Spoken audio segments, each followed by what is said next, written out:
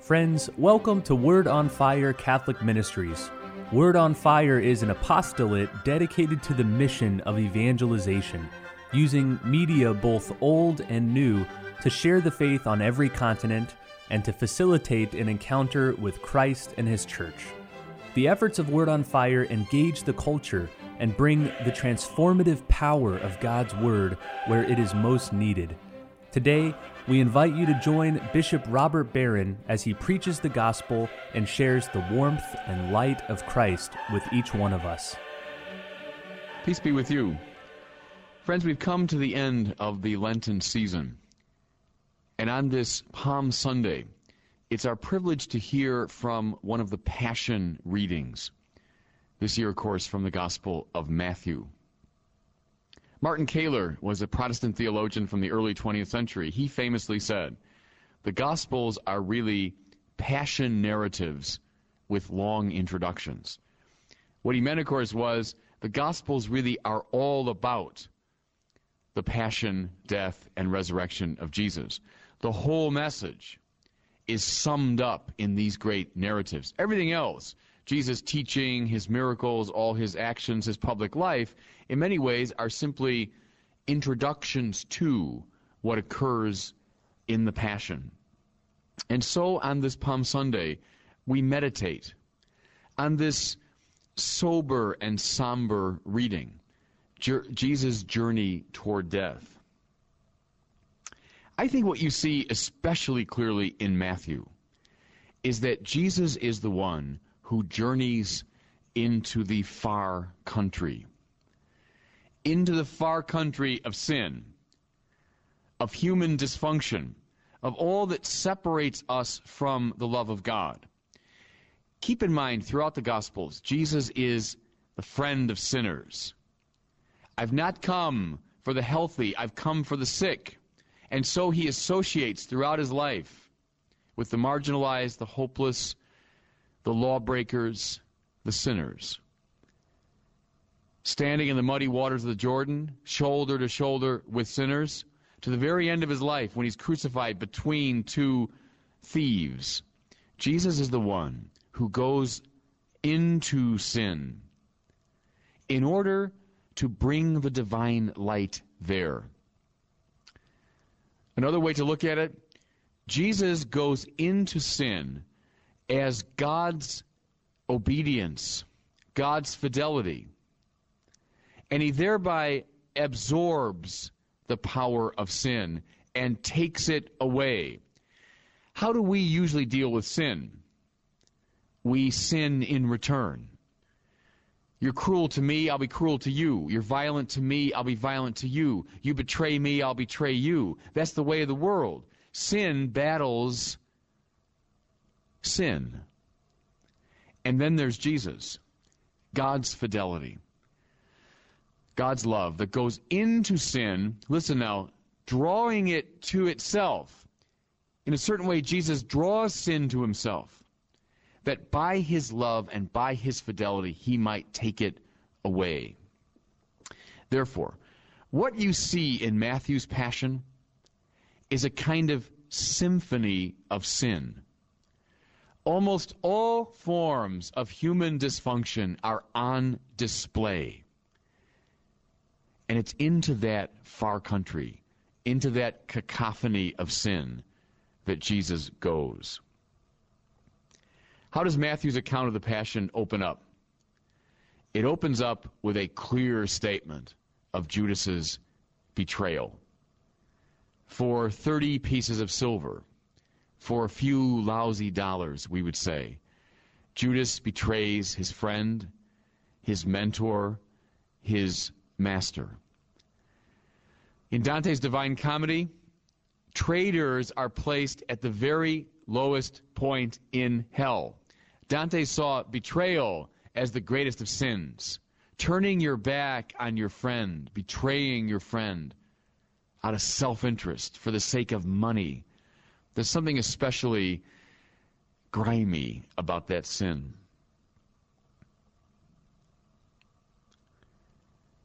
After the Last Supper, Jesus leads his disciples to the Garden of Gethsemane.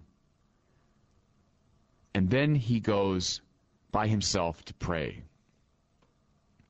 One of the most painful and climactic moments of Jesus' life, the night before he dies, wrestling with the will of his Father,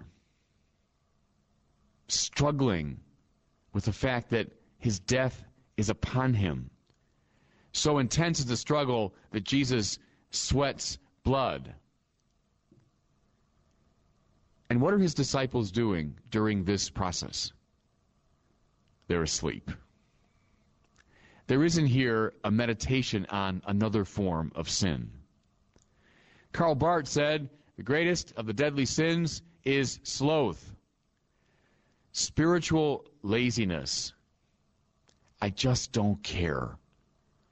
Jesus here, at the very height of spiritual attentiveness, alert to the will of his Father, and his disciples are slumbering away. Another face of sin. We just don't care.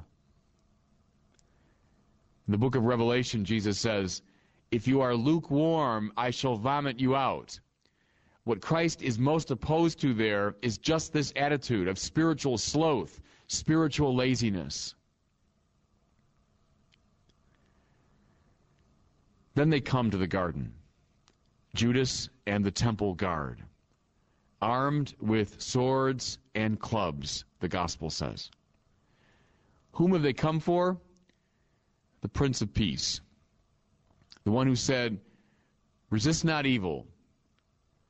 If someone strikes you on the one cheek, turn and give him the other. Love your enemies. Bless those who curse you. Pray for those who maltreat you. Christians, that was a message from another world. That was the heavenly message.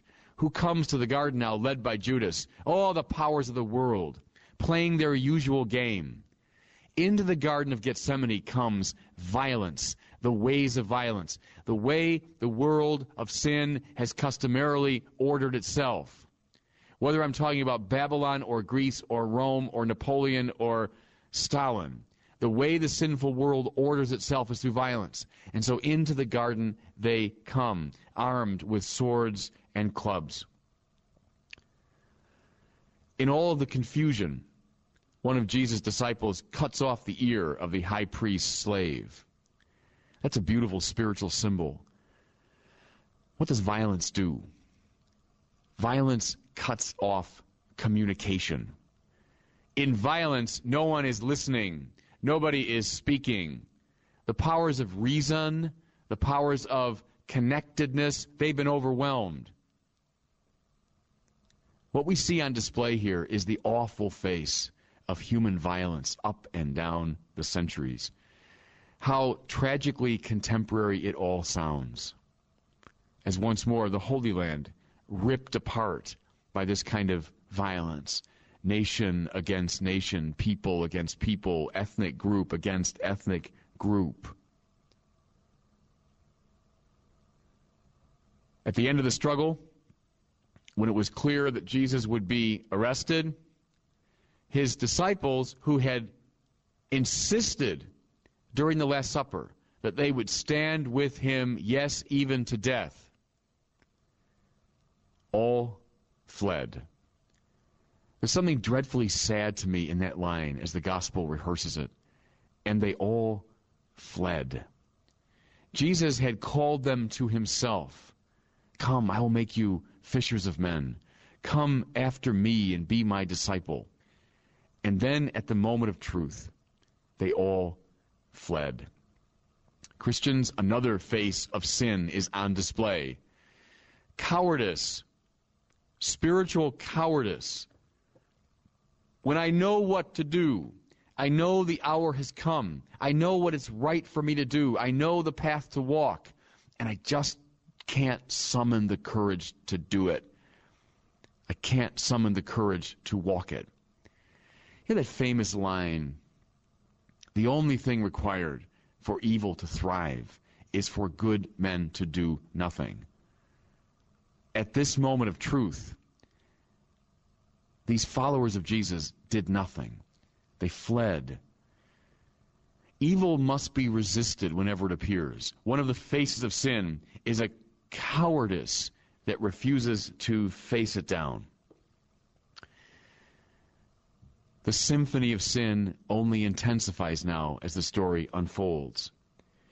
Jesus is brought before the Sanhedrin, the Supreme Court, if you will, of the Jewish nation. Supposedly the best people in the nation, the representatives of the people. What do we hear? Before them are brought a whole series of false witnesses, liars, those who care much more for their own gain, for their own aggrandizement than they do for the truth. Those who couldn't care less about the truth, who will say anything to serve their own purposes. Does that sound familiar, fellow sinners? It's a game that we all play. Jesus called himself the truth.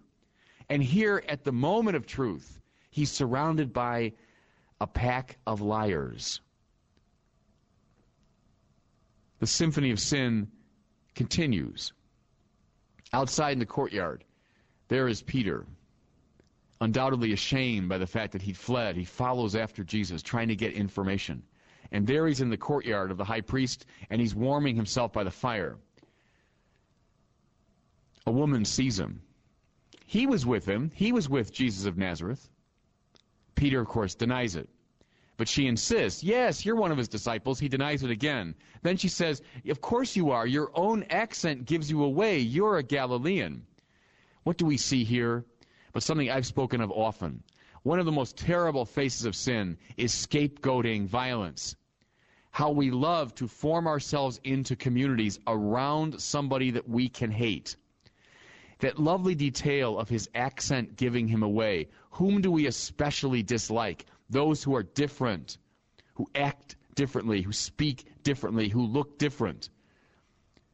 A terrible face of sin is precisely this scapegoating mechanism. Then we hear about Judas as the symphony continues to play. Judas, in his despair, in his deep regret, hangs himself. Many have pointed out over the centuries that really Judas was no worse than Peter. Both had denied him, both had betrayed him, both had fled. What's the great difference? Is that Peter, in his regret, sought forgiveness. Judas can't muster that. And in his despair, he destroys himself. Maybe the bitterest and worst face of sin that we see. Self-destruction.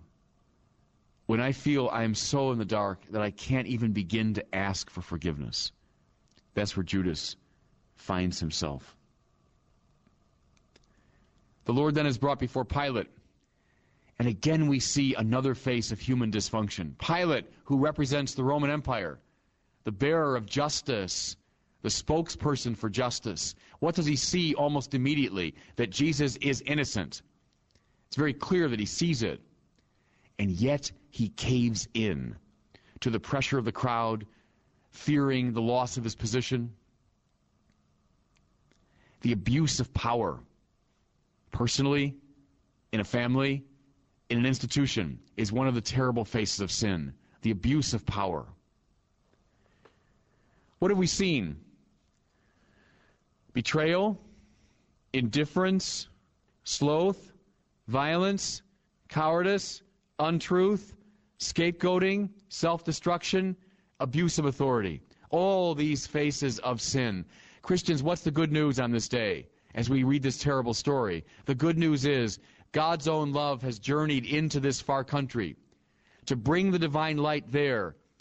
He doesn't hate sinners. He journeys into their world. And then by his truth and his love, he absorbs the sins of the world.